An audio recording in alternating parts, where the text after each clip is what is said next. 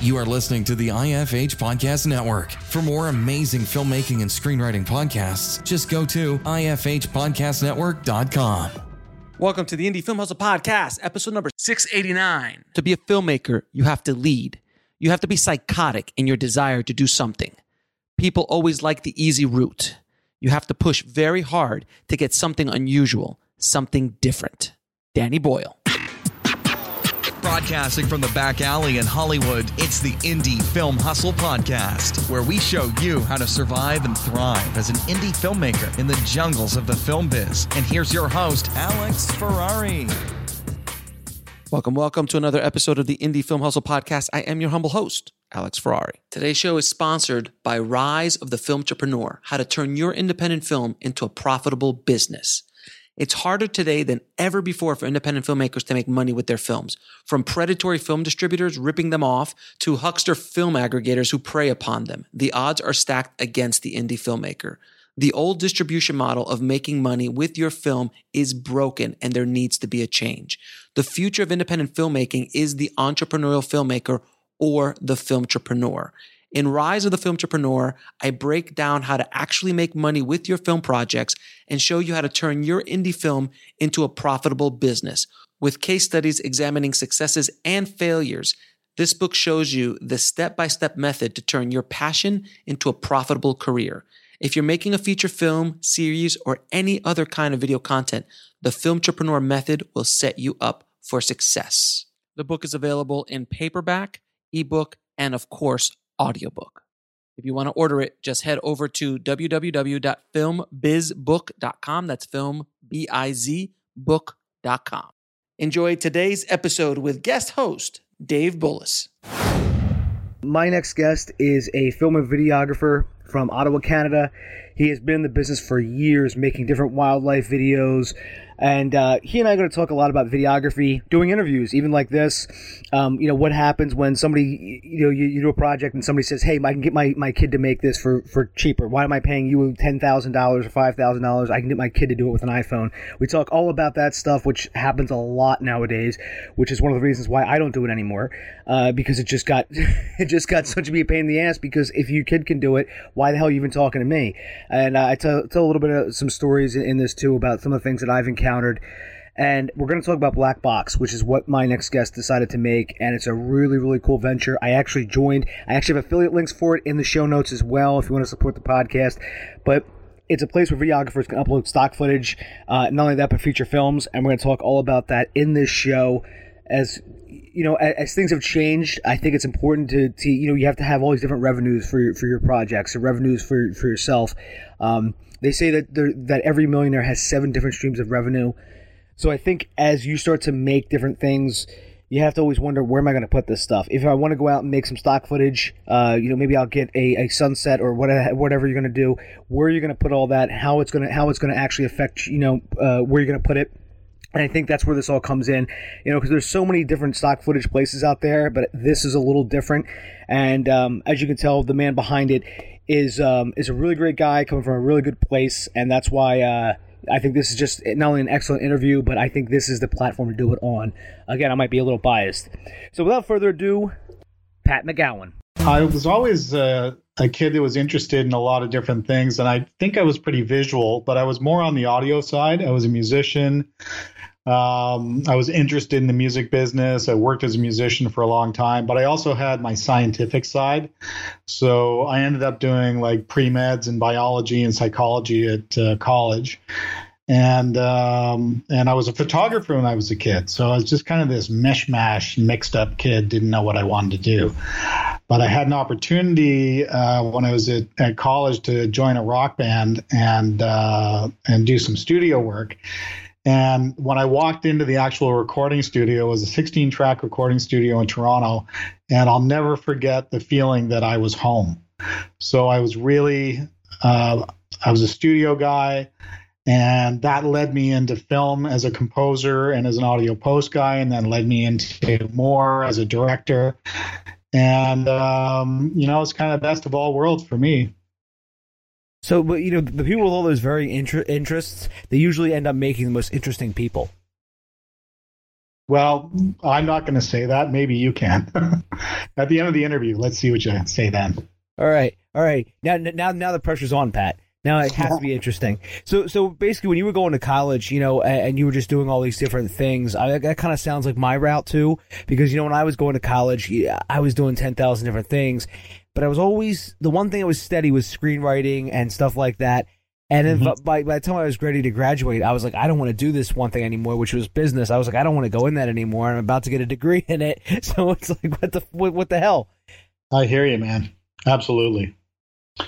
We're really lucky to do what we do, because we get to be involved in so many different things and so many different aspects of life. We get to travel. We get to meet a lot of people. In my corporate and government and film production life, I was on a new subject matter every week or two, and you had to become an instant expert, and you had to be able to hold your own, especially if you were interviewing people like you do. And, it's just been a wonderful ride. Yeah, interviewing people. Just as a side note, this podcast has really helped me in other ways too. It's only made me like a better conversationalist. But it's just, you can pretty much not talk to anybody. I mean, I was always pretty good before at networking, but I think this is maybe from like good to like great, because now you have the confidence just to go up and strike a conversation about anything.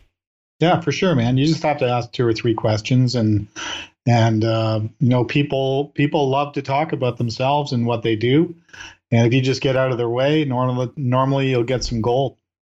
Yeah, very, very true. That's why I tend to let people just sort of the guests take over the conversation, because a lot of times my guests will say, "Oh my God, I just was talking," and I say, "Well, that's a good thing, because people because I'm here every week, I go, the guest is only here for the one time, so I might as well showcase them." Well, once you get me going, you're not going to shut me up that easily. Hey, I always say, feel free to talk as much as you want, and I won't edit it and make it look bad or anything. All right. Sounds good to me, man. So, Pat, when you're going out there and you're doing like freelance videography work and stuff like that, and you're doing commercial work and et cetera, what are some of the things that you've learned, or some of the tips that you could like give? Because I had a friend of mine, for instance, he always would go into like different stores, like mom and pop stores and pizza places and stuff, and he'd always say to the owner, "Hey, this is a really cool place, this is a really cool blah blah," and he always would try to different locations he always would keep in the back of his mind in case he ever had to film there for whatever reason. Mm-hmm. Have you ever do you have any tips like that of how maybe got maybe met different people in different places? Yeah, no question about that, especially because of some of the work that I do, and a lot of the work that I ended up doing had to do with filming, B-roll and stock footage. So you're always on the lookout for friendly people that can give you access. You're always on the lookout for great locations that you can return to later. So yeah, you just really keep your eyes peeled and figure it out. And if you end up doing, a TV series or whatever, you kind of got, in my case, I'm Canadian, and I've got Canada mapped. I've been all over the country. I've been in every single province. I've been in every single city, and we know a lot of people. And, the thing is that we're all kind of connected now. So once you make those relationships and you understand the mapping, then it's so much easier to go back. And the next time you're there, you kind of know where you are. And so you just kind of keep your eyes peeled and develop the relationships as you move along. Yeah, building relationships. That is the key part of this, my friend. Building relationships. It's all about people.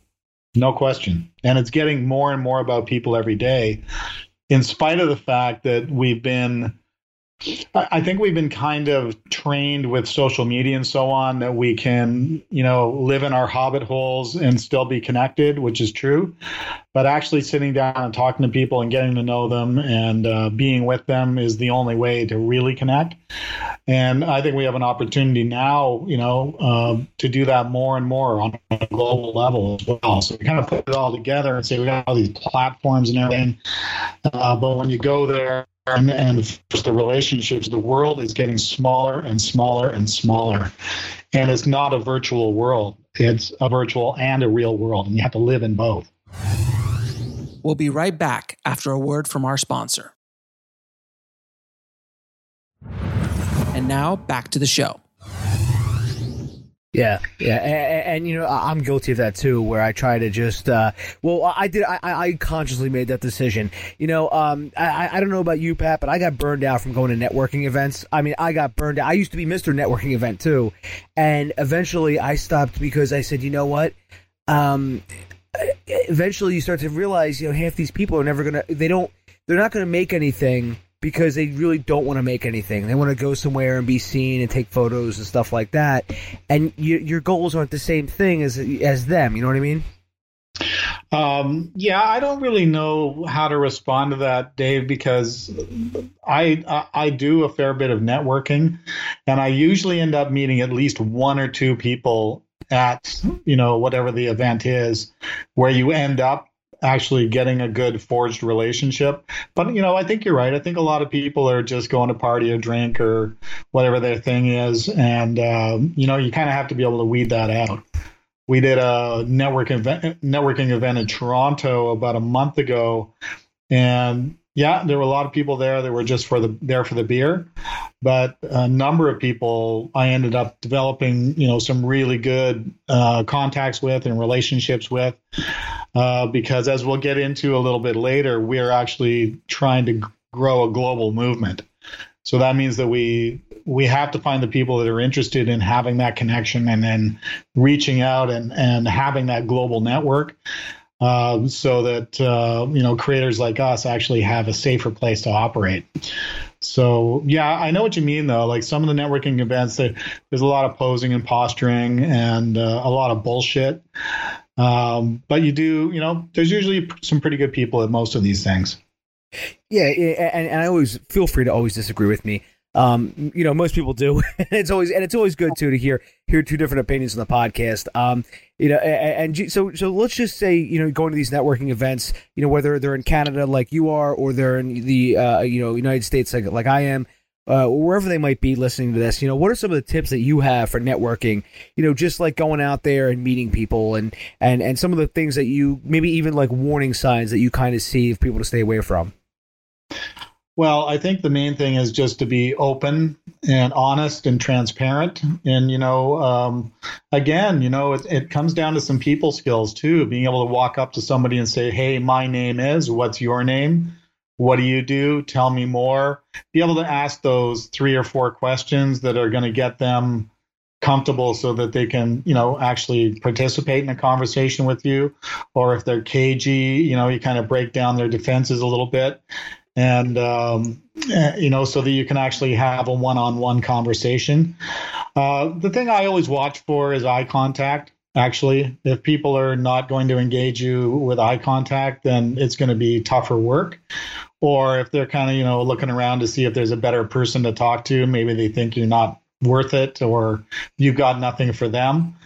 I also really kind of watch out for people that don't ask questions back, because that means that they're not engaged in the conversation. And if you got to prod, I say just cut it off, say thanks a lot and move on, go talk to somebody else. And you know what, I like that too, Pat, because I think that works for, you know, even you know, virtual meetings. Like, you know, if you meet somebody online, maybe you see their Facebook or something or their Twitter or whatever. I found that people who just kind of, you have to keep prodding them, whether it be like, hey, this or that, you know, about this or that, or you know, they don't want to ask you about what you do or whatever. Those are generally the people where you're kind of like, all right, they're not in this meeting, and you know what, we're just wasting each other's time at this point. Yeah, I would totally agree with that. But again, you know, like we get back to this whole idea of what we do professionally too, and I interview a lot of people. I mean, I've actually, if I had to count the interviews I've done thousands in my career.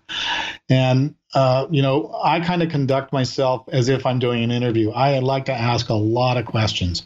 So if I'm trying to engage somebody even on Facebook, you know, I'll ask them, what do you do? You know, what's your specialty? What are you up to? What kind of projects are you working on? What's pissing you off? You know, like what barriers do you have in your life right now that, you know, you could do better with? And I find that, you know, I'd say that probably 7 out of 10 people are willing to have the conversation. once they realize the big thing these days is no one wants to be sold to. So they're always on their guard about, what do you want from me, right? So if you can kind of break through that, it's easier to get a more meaningful discussion going. And yeah, hey man, I'm not going to lie. Sometimes I am selling. Sometimes I do want you to get involved with what we're doing. But if you go right in with that pitch hard at the beginning, your chances are going to go down. So, you've got to really get human, have a human conversation, be sincere, be honest. And like I said, I think 7 out of 10 people will generally engage. And the other 3, well, you know what? So be it. No big deal, no problem. Or maybe they'll come back later. Who knows? So, you mentioned doing thousands and thousands of interviews.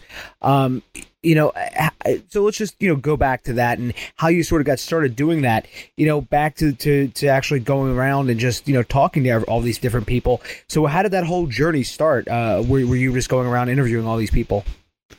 Well, I usually interview people when I'm on assignment. So if we're producing a video where we need to collect interviews or we're doing a doc, that's my job. So I'm the guy that sits in the chair and directs the shoot and does the interviewing.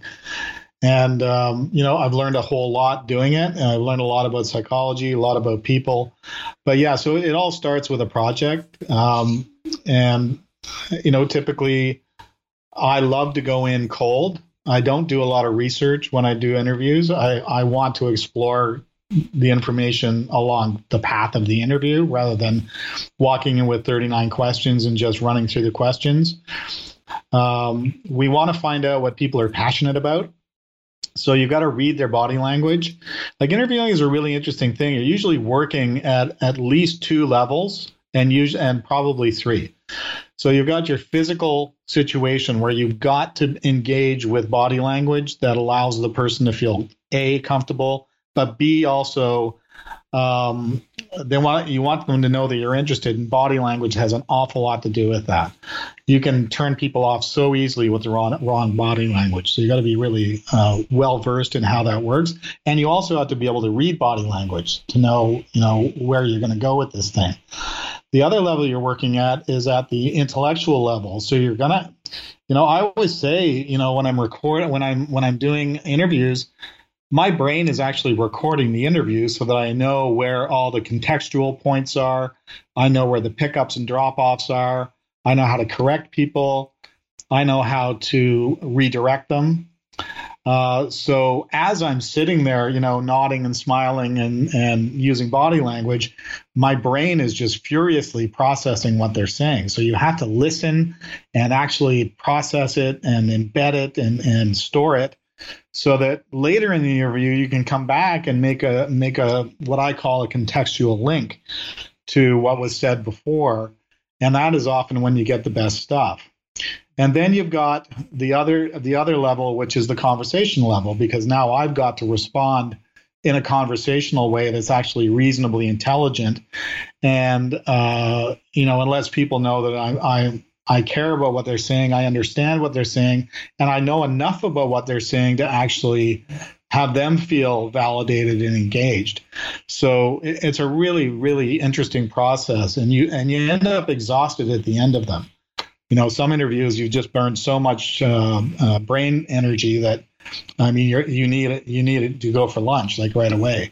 So it's an amazing process, actually. And a lot of people, I see some young folks coming out, and the biggest caution that I would say is don't just run the questions, right? Don't just run the questions. Get yourself into that conversation. Be interested in what people are saying, and you'd be amazed at what you're going to get.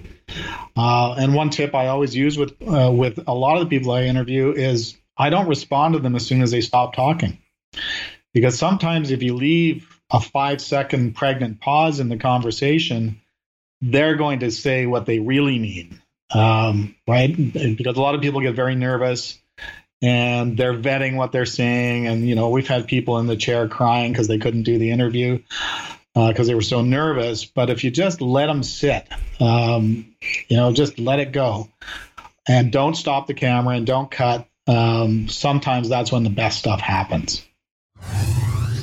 We'll be right back after a word from our sponsor. And now back to the show. I was giving you the pregnant pause there. I know. But, it's a friend of mine once gave me this piece of advice, and he said to me that whenever he's negotiating, he always puts in that pregnant pause on purpose. Oh, yeah. Because he always says the first person that talks loses. You know what?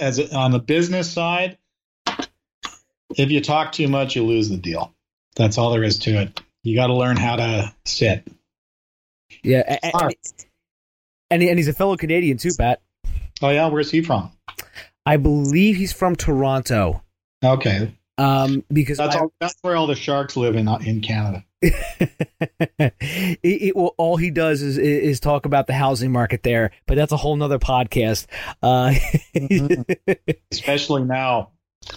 Yeah, he all he does is talk about the housing market and he just like about the insanity of it. But again, that's a whole other thing. Well, actually, maybe it's interesting. Maybe he's accusing some people of like Chinese millionaires and billionaires of using these houses as sort of like a money laundering scam. I don't know if that's true or not, but hey, anything's possible. Well, you know what, man? I think that happens in London, New York, Los Angeles, Seattle, Vancouver, certainly West Coast. Definitely there's a lot of Chinese money on the move. I don't know if it's dirty money or not. I have no opinion about that. But I know, Vancouver is ridiculous. And it's actually more ridiculous than Toronto. But there's a big correction about to happen. So I wouldn't be buying any high-priced real estate in Toronto just right now. I think I'd walk away from that. Yeah, it's I heard about that too, about that correction. But just to get back to what we're talking about with interviewing, I wanted to ask you a question, and I'll tell you my funny story first. I wanted to ask you about one of the worst interviews you've ever done, because again, we always learn more from our mistakes than from our successes. And so what happened was, when I was working in higher ed, they had asked me. So I to do this. This probably isn't the worst one, but it's the funniest one. So they asked me to do this this interview segment with the girls' volleyball team, and the coach, who was a part-time coach, showed up late, and he has all these questions just scribbled on a piece of paper. It's all cut up. He just ripped it out of a notebook, and he's asking these questions. Well, these girls are talking about stuff that I could never ever use in a school setting. They're talking about doing drugs. They're talking about they're trash talking their teammates. They're doing this and that. And the coach was reading the same questions to each girl because we told him to. And then he would ask a couple different questions here and there. And finally, when he asked me, could I put this together? And I said, you don't want me to use any of that.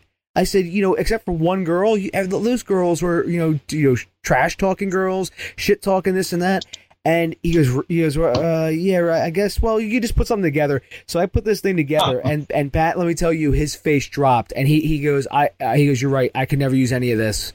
He goes, it was so hilarious because what I would do is I kind of gave it like the MTV style of editing, where I was like, here you go, here's what they think of this, and this. And it was like, they thought, oh, what do you think of this thing? Oh, it's terrible, it sucks, blah, blah, blah. I'm like, you can't use any of that. You can't have the school promote this. But it was just hilarious, just because of how ridiculous it was. So, Pat, I want to throw the question to you. What was one of the worst, times that you've had, doing an interview segment? Well, I was telling you a few minutes ago, I had this poor woman who was so upset that she couldn't perform. So, this is one of the things that we tell people: do not try to memorize what you're going to say in the interview. Like, don't take our like a lot of the institutional or government types or bureaucratic types. They want you to send them the questions in advance so they can prepare. So then they end up writing Ben-Hur so that they can answer these questions. And it's just ridiculous what they come in with, like pages and pages and pages. And you're just looking at them going, you can't possibly, there's no way you're going to be able to do that. And this lady that I was working with, and it was a very serious subject matter, And she was like the CEO, and she was brilliant, really intelligent person, very, beautiful woman, clearly very professional. But boy, she was nervous. And I could tell as soon as she walked in the room, it was going to be trouble. So we got her in the chair. It was in a studio setting, everything's controlled environment. And we got her in the chair, and she could not do it. Could not do it. And I think she had like a tiny little nervous breakdown. Anyways, we had her in the chair for 2 hours because she wouldn't quit either. I kept telling her, you need to take a break, don't worry about it.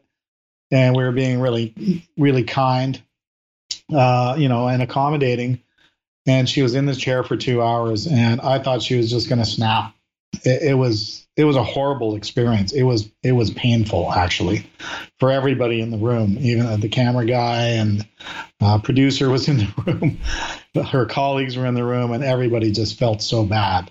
So that's, I know that's not like, talking to a bunch of teenage girls trash talking each other. I haven't really have that experience, but, that was probably the worst one. It's just terrible when you get people who are so upset that they're judging themselves so harshly when all they have to do is just talk like we're having coffee, right? And I've got like a zillion techniques that I use to get people to settle down and to relax and stop being so freaked out. But sometimes they just don't work. They just don't work. And, some of the worst ones we do are actually when the client, tells us, well, we don't have travel budget to send you to locations. So, we're going to hire a camera guy locally, and can you direct by Skype? And those are really, really hard to do because you don't have the personal connection. You can't do eye contact properly.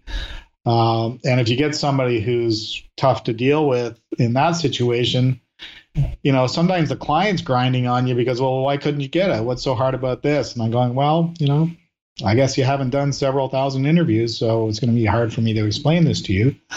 But they sucked. So what do you want me to do? I can't force these people to give a good interview, basically.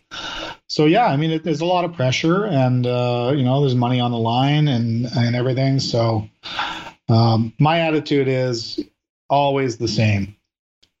And I always ask myself this question in all production situations. It's basically like, who's going to die here? Like, what are the stakes? Okay, so nobody's going to die. Everybody relax. Let's just do our jobs, and we'll do our good jobs. We're all professionals. Let's just get this done. But, we don't need stress and pressure in production situations. It's just a completely ridiculous waste of time when you do that. Yes. I could not agree more, man. I've been a part of both productions like that, where it's been, sort of more loose, and then other was where it was just, you walk on set and you could just feel the tension. Oh yeah. Where the director doesn't like the DP, and the DP doesn't like the producer doesn't like the director, and you're just kind of like, wow, who the hell needs this stuff? It's just bullshit. Yeah. So, I came to a point in my career where I just said, I'm not doing bullshit anymore.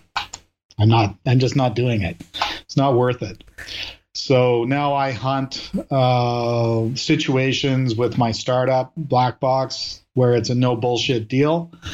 And even when I do some freelance work or I'm doing contract work, I try to work it so that there's no bullshit. And it's all about the work and doing good work and, making sure they have a pleasant experience and you end up with a good product. And that's the bottom line, because there's just no need for that. Yeah, that's so true. And I also like that phrase, there's no more bullshit products. So, projects, I'm sorry. And so was there a point, by the way, Pat, where what was there like a project in particular that finally just set you over the edge? Well, that's a big question, Dave. So, the answer is yes and no. I had a huge project that we had won that was a museum job, and it was $1 million contract. It was a big contract, and there were a number of players involved, design agency out of the States, and a lot of curators and a lot of experts. And it was a very, very difficult project. The product at the end was absolutely wonderful, but there were so many human-imposed turf defending types of interactions during the process. We'll be right back after a word from our sponsor. And now back to the show. That it really became a very unpleasant project, and it could have been, really rewarding to do. So it was just basically people being people, and defending their turf and, whatever was going on. And really it was during that project that I said to myself, okay, I've been in this business a long time. I've had a great career. I think I'm ready to move away from doing this type of work, because the bureaucracy and the layers of crap were sucked the soul right out of your chest, and then you couldn't even be creative anymore because they took all the fun out of it. And, I don't want to be cynical or anything, but there's a lot of that going on these days, right? Where it's just... there's so much bureaucracy. There's so much political correctness. There's so much business pressure that, honestly, a lot of these jobs just aren't fun to do anymore. Yes, and that's what happened to me, too, when I got burned out. Not even just doing freelance work, but like other work in general, and just, here's another story for you. When I was doing freelance work, somebody asked me to come do this they said, it's just an interview. We're going over all this stuff, et cetera, et cetera. And I get there and it's a whole 180 from what they told me it was going to be. Oh, yeah. And instead it was just a competition about who could use this saw the fastest or whatever. And it was like this whole sort of convention. And I said to the guy, wait a minute, this is completely different than what you said it was going to be. Oh. And I mean, he was like, the kicker was too bad. I showed up there and he had no idea who I was. And I said, aren't you, and I won't use his name, but I said, aren't you blank? And he goes, yeah. And I said, well, I'm Dave, the videographer. He goes, videographer for what? And I said, well, I'm doing some interview thing today or something. And he goes, I don't know what you're talking about. So I go outside, I look at the business and I'm like, wait, yeah, this is it. This is the place. And I call my friend who had introduced us, and she comes out, she goes, oh yeah, that's him. And I go back in there and I look at him and I say, hey, I'm Dave. We've been talking back and forth for like a month now. And he goes, oh yeah, I forgot you were coming. And I'm like, Jesus Christ, it just went downhill from there, Pat. Well, you know what? I don't want to get on a negative soapbox or anything because, things have changed, that's for sure. But this is just an example of how I think the perceptions of what we do in the industry have changed a lot over the past 5 years, let's say. So I think the perception of, how professional we are, how well trained and experienced we are. I think some people think that we are a bit of a commodity, right? It's just the video guy. Oh yeah, whatever, right? But they still want it done perfectly, but they don't even know what that entails.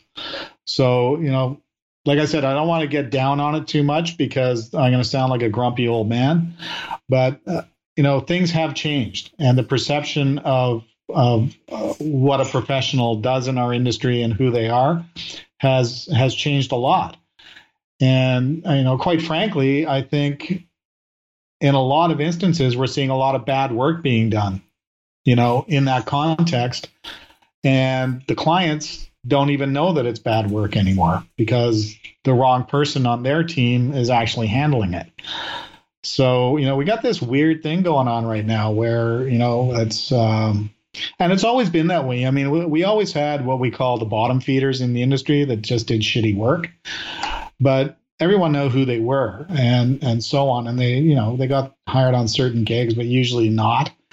And those of us that were kind of working the higher end of the market, we knew who was who.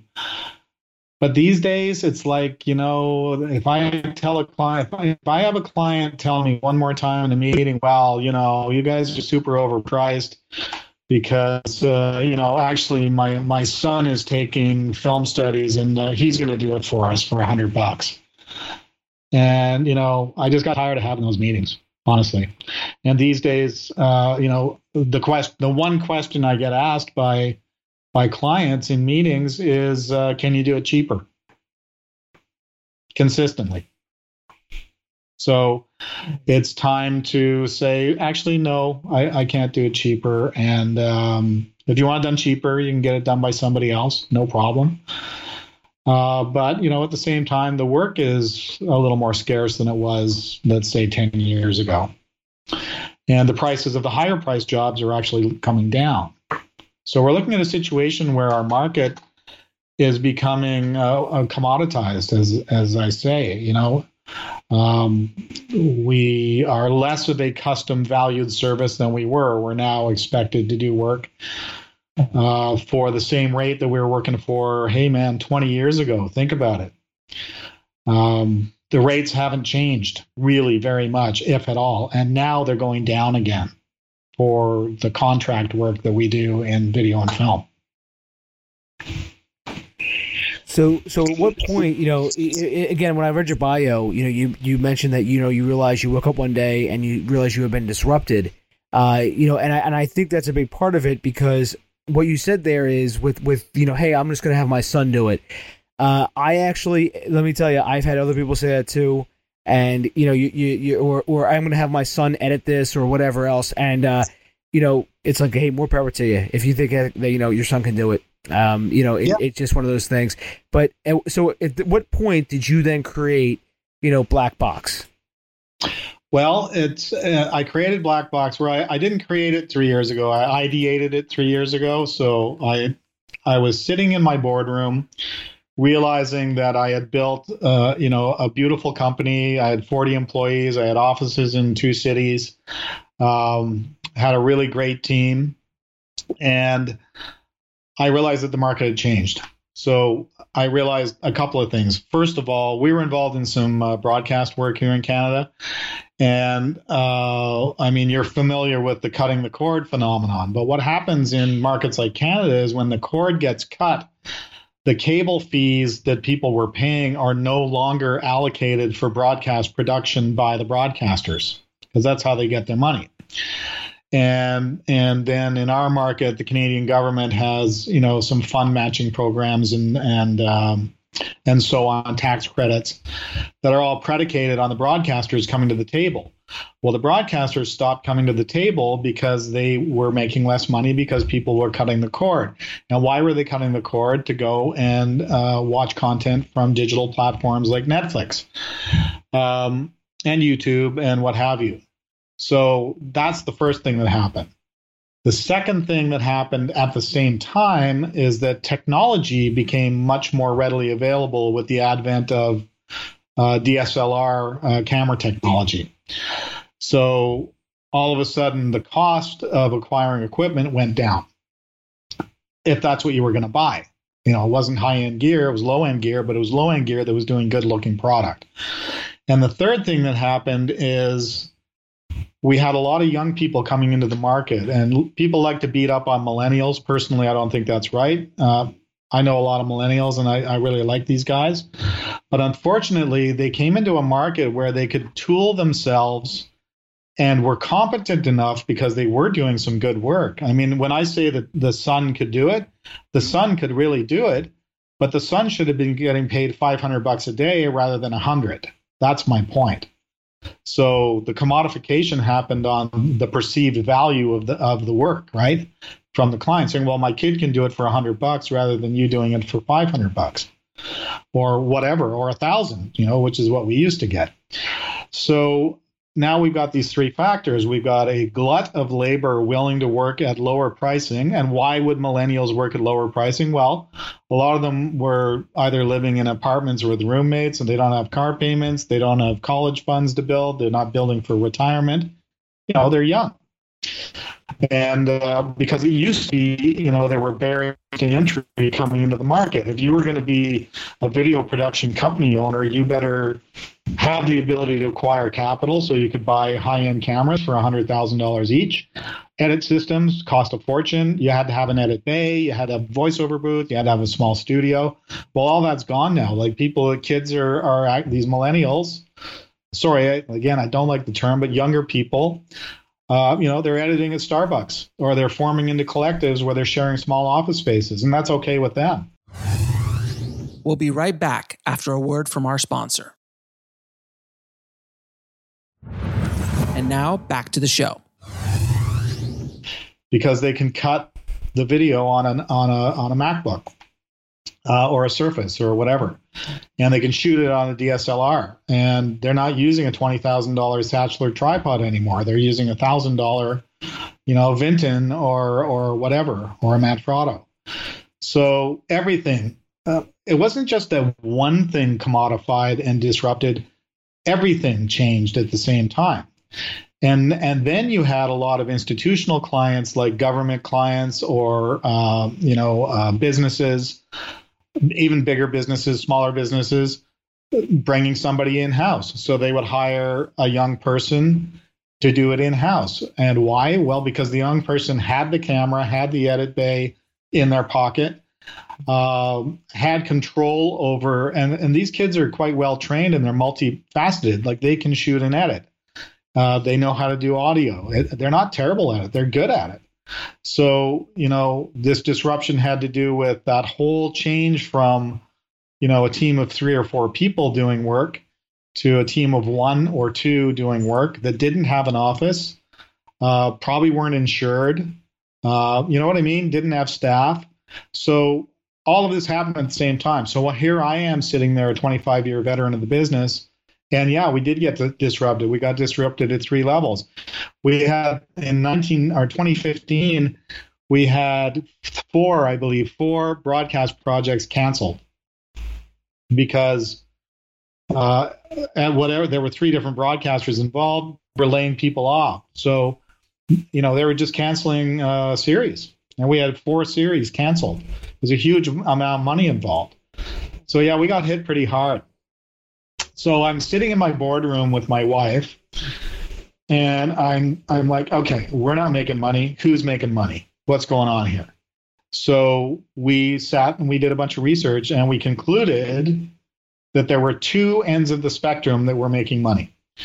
There was the YouTube crowd, and that was prior to the YouTube apocalypse that happened a year or so ago.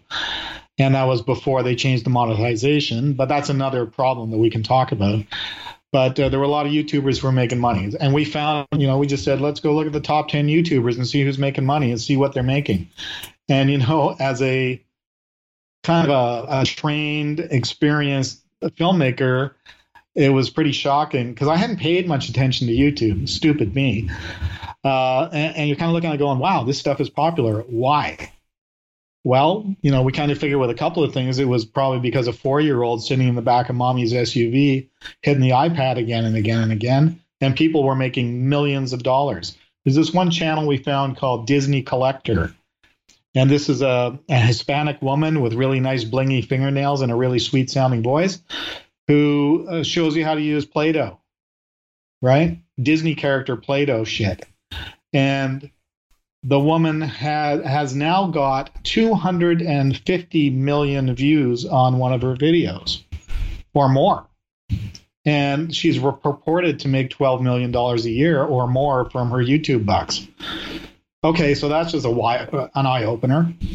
And then I looked at the other end of the spectrum with Netflix, and Netflix had not even started to. I don't even think Orange is the New Black had been produced. 2015, yeah, maybe it was, because I guess they're going into season 4. At any rate, and we started to think, okay, well, we've got this distribution platform that's actually starting to create content. So what they're doing is they're aggregating the rights to intellectual property at the top of their organization. And producers who used to make shows, own shows, and license shows to broadcasters are not going to be able to do that for very long. So it made me kind of think, the term that I believe came to me at the time was user-generated content. So you got YouTubers making user-generated content, and you got Netflix making user-generated content. But where are creators in all of that? Well, in the YouTube case, you've got 1 or 2 people making this stuff. There aren't very many teams of trained people doing it. Although there's lots of cool stuff going on YouTube right now. But in the Netflix example, basically creators were turned into workers. So, and that's not bad when the rates are good and everything, but as I understand it, the rates are dropping. And the people that I know in markets where, big platforms are making a lot of content, the rates are static. They're stale. They've stalled. And even studio owners and equipment rental houses are getting really, really pushed on rate. So basically, everybody's making money except Netflix. And people who want to gig in this industry, they're really just looking for work. And they're being forced to take longer hour days for less money. And I'm not saying that's happening everywhere. Lots of people are going to say, hey, man, that's not true where I am or whatever. But it is true where a lot of people are, because through our platform, I hear these people. I know them. And they want a better deal. So I decided to create a platform that was all about creators being able to do user-generated content alone or in groups and gain access to global markets, not have to sell themselves as workers, but convert to being owners of the content that they make and take advantage of all the licensing fees, long tail revenue, or residuals, all the terms apply, and do better in their lives. And we want to do that on a global context where every creator all over the world actually has the same access, because they have the same access to technology and tools, but they don't have the same access to markets and business systems. So what we designed is a platform that has really captured and automated all of the things that creators need in order to work together, to make content, to co-own the content, and to share in the revenue streams that are developed through these new digital platforms. So we think it's really revolutionary. So it's, again, you touched on YouTube, and I had friends who were creators who saw their monetization cut down. Some channels, hell, were even gotten into trouble with all the new rules. And I have another friend who's just getting back into it, and he has one of the top YouTube channels ever, which is crazy. Cool. But just going back to BlackBox, it's allowing. So basically, it's cutting out the middleman, essentially. You know what I mean? It's you can actually go on there and actually don't have to worry about selling. You know what I'm trying to say? You're basically cutting out the middleman. Right? Yeah, no, but I think I can help you understand a little bit. But we're not cutting anybody out. Okay. Because they're already cut out. Okay, being a producer is a much harder game because you've actually been turned into a worker again. Now, there are people who are developing product as producers and selling it to Netflix or licensing to Netflix, and that hasn't died, but a lot of that business has gone away. So what's happened is like people that used to be producers, like actual producers, have now become service producers. So they're getting paid, by whoever their client is, and it could be ABC, NBC, it could be Hulu, it could be Netflix, it could be anybody. They're getting paid to manufacture the project for those companies, not with them, right? So that's really changed. So everybody all the way down the line is now a worker. But and that would be fine as long as the the disruption wasn't happening where the rates were dropping. So I mean, it's bad enough that the business model changed to the point where people couldn't own their own content, but the rates are going down. So what does that mean for the future? Well, it means we're going to have a commodified labor market. Look at what happened in visual effects, right? Visual effects, you used to go to LA and you go down by Santa Monica Pier and there were all these nice 2-3-story buildings that were full of visual effects houses. Well, they're all gone now. And there's a saying in Hollywood amongst certain executive producers that goes like this: if you haven't put a VFX company out of business on your film, you're not doing your job right. So what's happened with VFX companies, I mean, when you go and see blockbuster movies now, you used to see like ILM would be in there or whoever, right? Well, now you see, look at the end credits.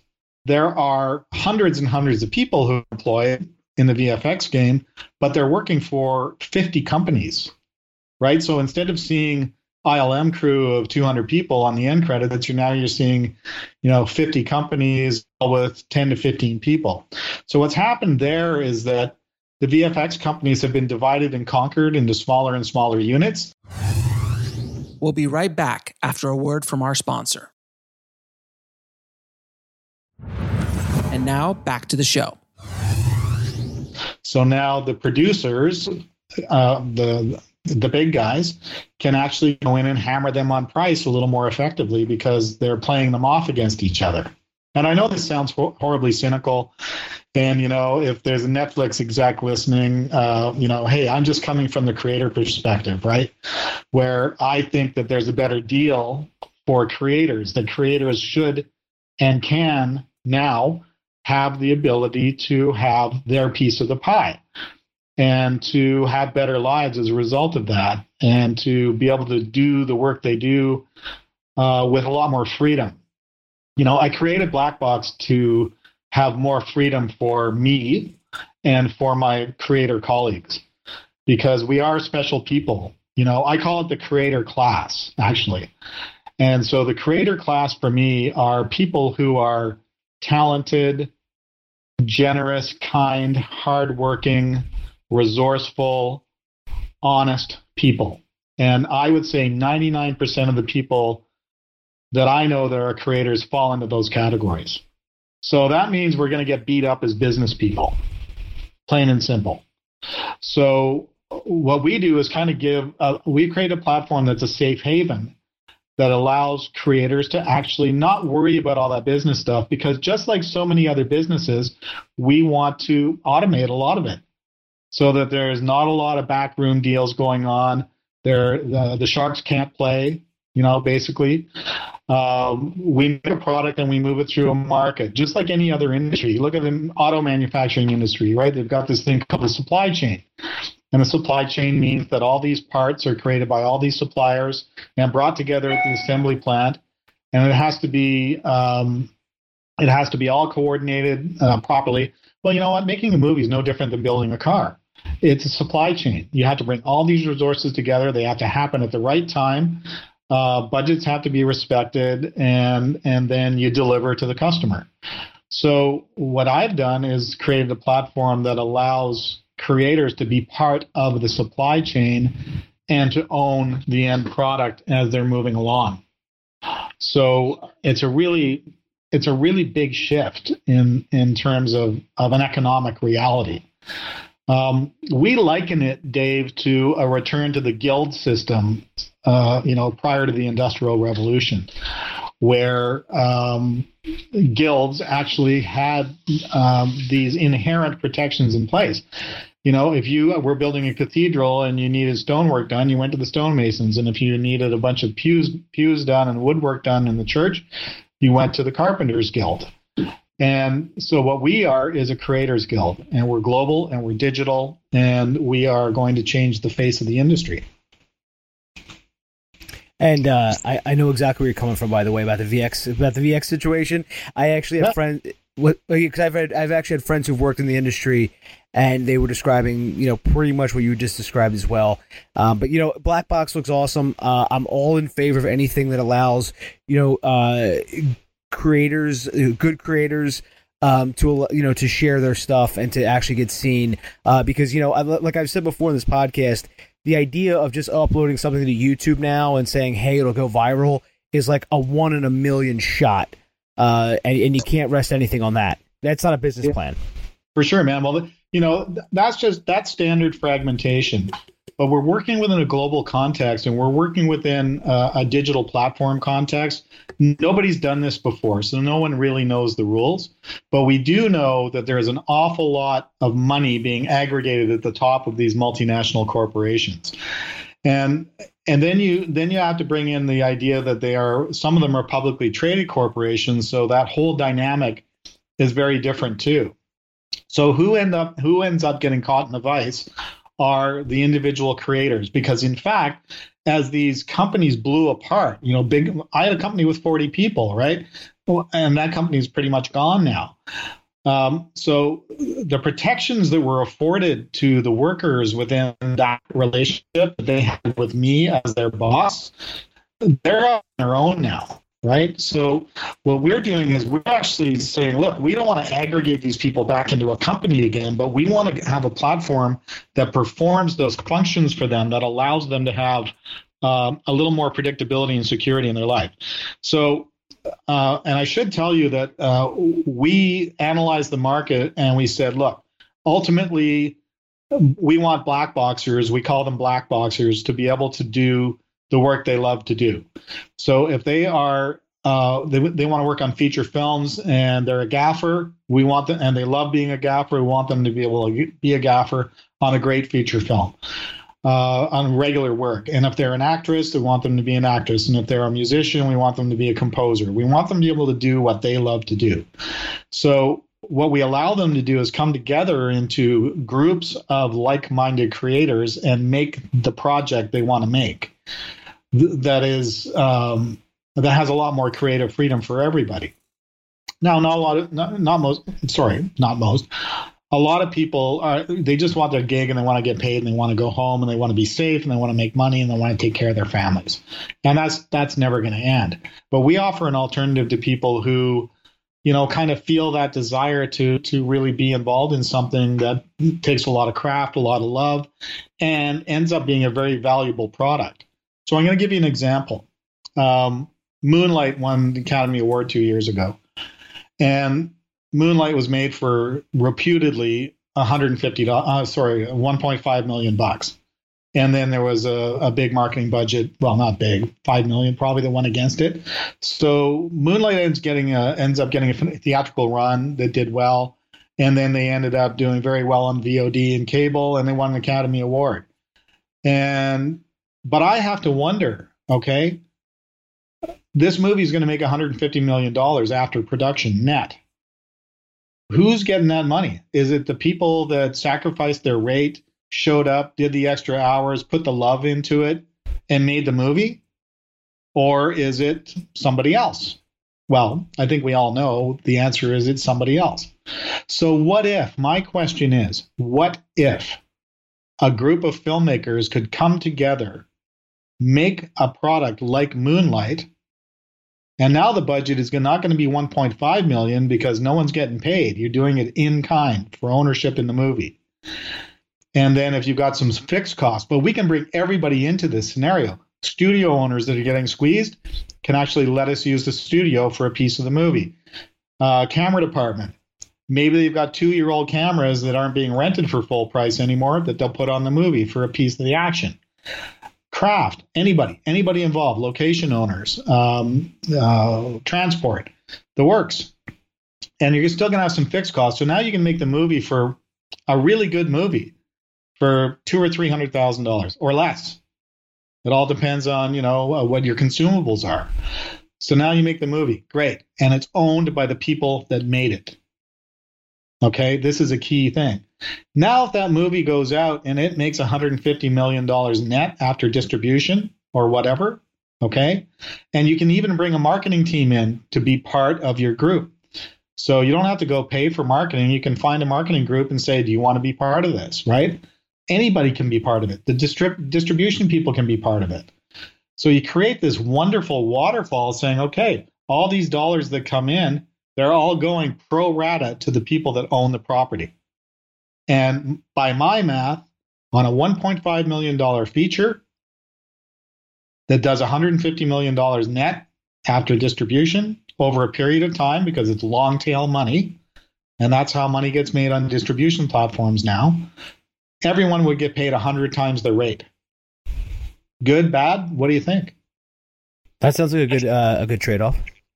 Yeah, man. So where we started is saying we're going to dream big, right? At BlackBox, we're going to dream big. We're going to say we want to make blockbuster feature films. We would love to be able to make a Black Panther in 5 years and have all of the people that made the movie get a really nice paycheck, right? Because they deserve it. We love these people. They need this opportunity because right now it's not working out so good. Right. So that's our dream. But we couldn't start there. So we decided to build our platform in a smaller, more highly defined market, and that's the stock footage market. So currently our platform services stock footage. So what you can do is you can take your camera right now, like you're a camera guy, right, Dave? Yeah. Mm-hmm.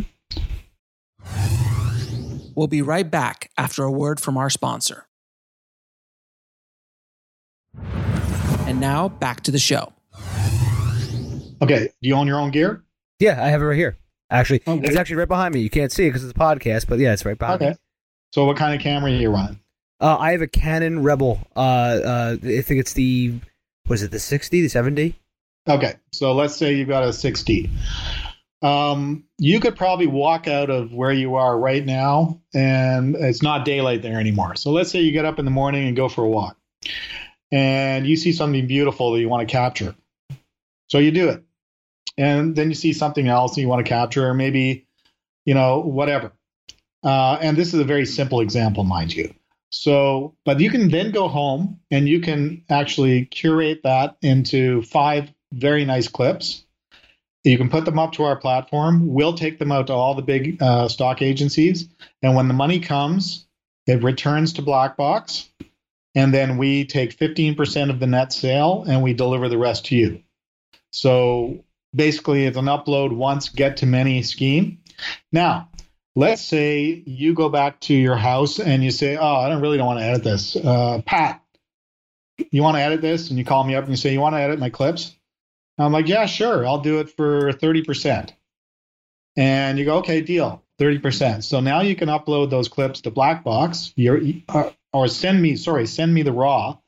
And I will actually edit them, upload them, tag them, and do the metadata. And then when the money comes, BlackBox automatically pays me my share, and you automatically get paid your share. You don't touch my money, I don't touch your money. Or another option is you want to edit, but you hate doing the metadata. You hate doing the keywords and the descriptions and all that. So you can actually edit them, upload them, and then hand off to me, and I'll do the metadata, and I'll do it for 15%. So that's what we built, and it actually works. So we've got thousands of people all over the world doing this. I just saw a project go through where a guy in South Africa had 700 clips. He put them up on the platform, and he assigned the curation to the metadata curation to a woman here in Ottawa, where I live, actually, who's a very good editor. So now we've got this international collaboration going, and it all happens within our platform. So that's where we started. And our next move is into short form and long form. And you can do YouTube videos this way. So like I said earlier, a lot of YouTubers, they want to do everything themselves because they want to keep the money, right? And they don't know what they're going to make. And it's all freaking everybody out. Well, what if you said, well, why don't we do this as a team? Why don't we actually do some produced content where we actually use real writer, real director, real, and everybody works together and make some product that's watchable. And then you put it to BlackBox, and we manage the whole process of getting it to audience and then dividing the revenue. And it works. I mean, that's all I have to say. It works. It works really, really well. And then as we grow, we're going to take on bigger projects, indie films. Right now, if there are indie filmmakers that have had no luck distributing their film, you can contact me, and I will find a way to get your film onto our platform. You will have to go back and figure out who did what on the movie, so you can make sure that everybody gets compensated when the money comes. And then we will, through our developing relationships with distribution and VOD, we'll have a good chance of getting your movie seen. So this is what we're trying to do. And I think that's great too, Pat. I mean, you mentioned Black Panther. I'm always in favor of the movies like Moonlight, or movies like obviously the Blair Witch or Paranormal Activity. Those movies that come out of left field that just they go ape shit. Big Fat Greek Wedding. These movies that are shot for like $20,000 and they have a pretty good return. Just as we talk about gear and producers and stuff. I once had a friend of mine who was going to make a movie for $10,000, and this person who owned a rental house got a hold of him, and he came back to tell me, he goes, Dave, I can't do it for 10,000 anymore. I need $250,000. And I said, no, you don't. I said, for the love of God, you don't need a quarter. I've read his script. He did not need $250,000. He could have done it for $10,000 at the max, because it only took place in one room. There was no stunts or explosives. There's no squibs. There's nothing. There's no famous people that were needed or were going to be in it. So I was like, man, just don't even worry about that stuff. Well, the whole point here is that making a good, like, you can make a movie. Anybody can make a movie. I got an iPhone. I can make a movie right now. Like, no problem, right? But are you going to make a movie that's going to be compelling, that someone's going to want to watch? And yeah, you can bank on having the next Blair Witch or whatever. But I believe that for the same reasons that our labor market have disrupted, we have an army of young filmmakers who are actually quite talented and capable, who are coming along. But the problem is they're trying to do it all themselves. Like, they're trying to self-produce, self-make, and self-distribute movies. And I think that that's a missed opportunity, because when we put groups of talented people together, it makes for better product. And when we work together and we try to develop platforms like BlackBox that help people do the business end, which is often where things fall apart, right? Like, for example, I make a movie for 10 grand and I call in all the favors in town, right? Well, if that movie ends up going viral and I make, I don't know, $2.5 million on it, how much that money is going to go back to the people that helped me? There are no deals in place. There's no structure. There's no system. And it's very likely that those people aren't going to get paid because they did it as a favor, right? Yeah. So what BlackBox does is eliminates the favors. We don't do favors, and we don't do deferrals. No one ever gets paid on a deferral. You know anyone that's ever been paid on a deferral? It's a big joke. Like, yeah, I know Hollywood actors, who I talked to. Like, I was talking to a guy named Martin Cove, who was the sensei in The Karate Kid. And Martin's a great guy. And I said, hey, Martin, how many deferrals have you ever been paid on? He just laughed. He said, no, people don't get paid on deferrals. And he's bullish on BlackBox, actually. Like, there's a lot of actors in Hollywood that'll do this because it's not a deferral and it's not a favor. And it's not a rate reduction either. It's a fair share of the movie that you make. So if it makes money and when it makes money, you get paid your share. Our system is guaranteed to pay you.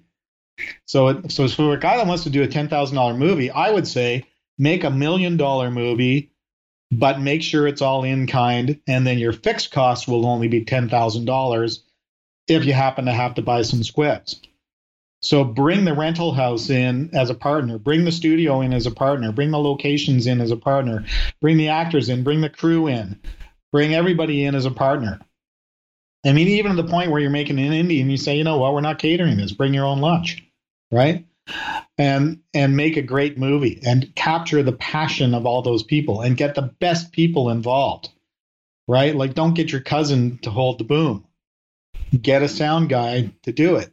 Get somebody who's really good at it to do it. And then guess what? You're going to have usable audio in post, right? And your movie's not going to sound like crap.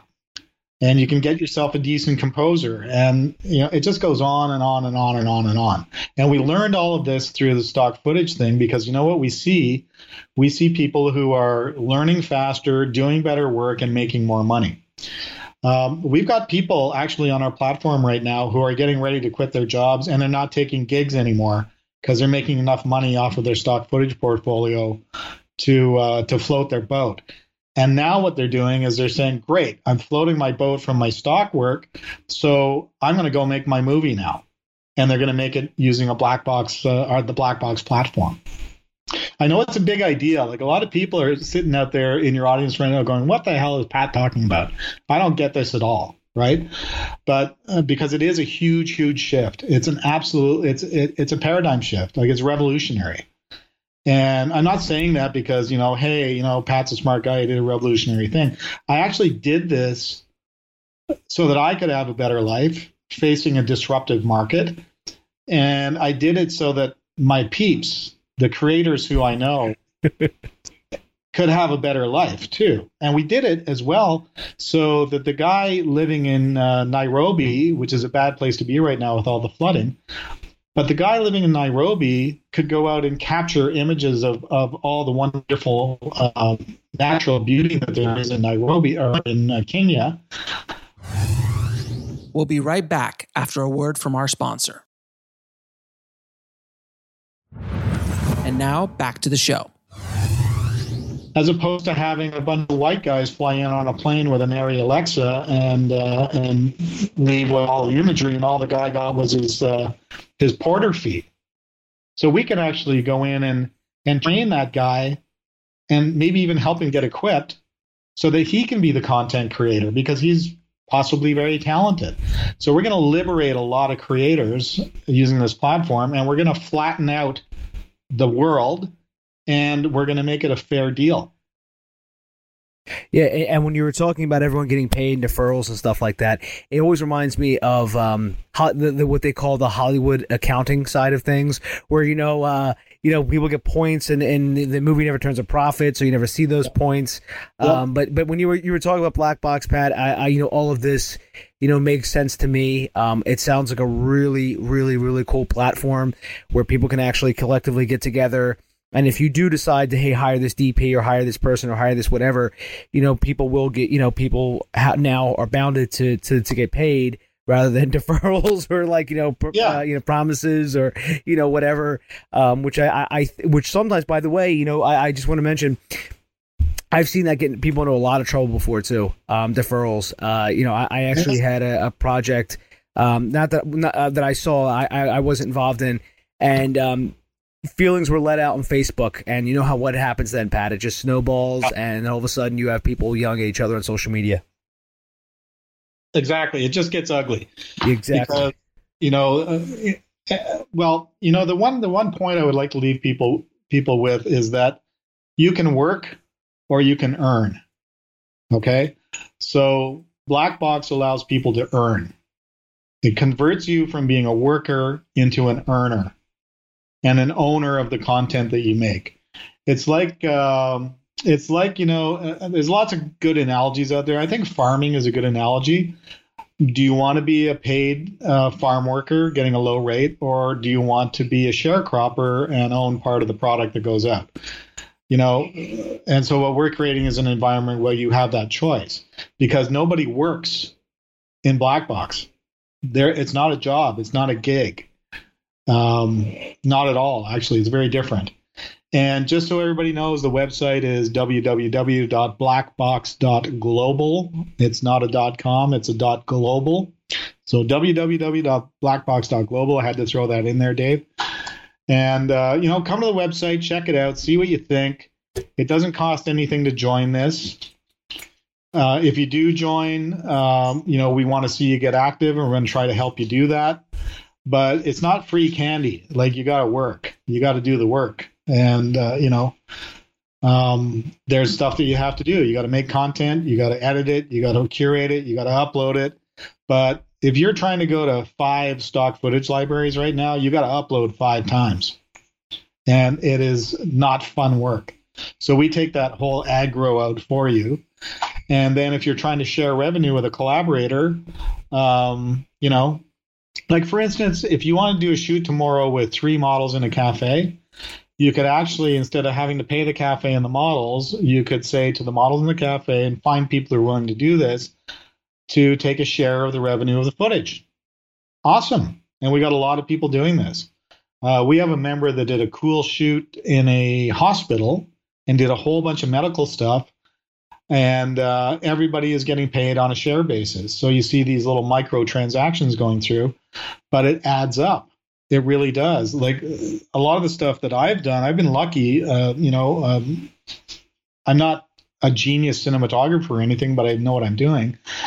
And I've done lots and lots of shoots where I go out for a week and do wildlife stuff, where I would have gotten paid anywhere from $6,000 to $10,000 for the week if I was working for a network. And my projection on some of those shoots is $100,000 to me, because the market is so The market demand is so high for that type of footage. So, like, you can make your day rate over a period of years using BlackBox, or you can make 5 to 10 times your day rate or more. And we've got lots of examples of that. Some really spectacular examples of people making a lot more money doing this than they would get on a gig. So it's looking really, really promising. We're really excited. And we really want to welcome as many creators in. I mean, Dave, I'm going to invite you to join, bud. Just go to the website and register, and maybe you got a bunch of clips you want to throw up there and be part of the community. And that's another thing about this. We got a great community feel. Like, we have a Facebook group for members where it's the least toxic Facebook group I've ever seen. It's almost too nice. And everybody is so cooperative and supportive and is getting into the spirit of what we're trying to do, because it's BlackBox is not a dog-eat-dog world.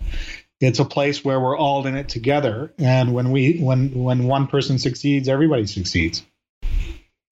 And I'm going to link to all that in the show notes, everybody. And I'm going to check it out. I'm dead serious, Pat. I also want to check out this non-toxic Facebook group, because I have one myself, and I keep it. I'm the moderator, so it's always kept non-toxic. But I've never seen anybody else have a non-toxic Facebook group, because usually it devoids into something. And funny enough, it's usually screenwriting Facebook groups that go bad pretty fast. And I've seen the fights, and I've seen everything else, man. I was going to ask you where can people find you out online, but I will make sure to link to that. You already gave the URL, I'm going to link to that and everything else we talked about, everyone, in the show notes at davebullis.com. Pat, I want to say thank you so much for coming on. Man, it's been a real pleasure. You're a great interviewer, so thanks for that. Oh, thank you. Thanks for letting me talk about BlackBox. My pleasure, Pat. And let's talk again real soon. You got it, brother. Thanks a million. I want to thank Dave so much for doing such a great job on this episode. If you want to get links to anything we spoke about in this episode, head over to the show notes at indiefilmhustle.com/689. And if you haven't already, please head over to filmmakingpodcast.com, subscribe, and leave a good review for the show. It really helps us out a lot, guys. Thank you again so much for listening, guys. As always, keep that hustle going. Keep that dream alive. Stay safe out there. And I'll talk to you soon. Thanks for listening to the Indie Film Hustle podcast at indiefilmhustle.com. That's INDIEFILMHUSTLE.com.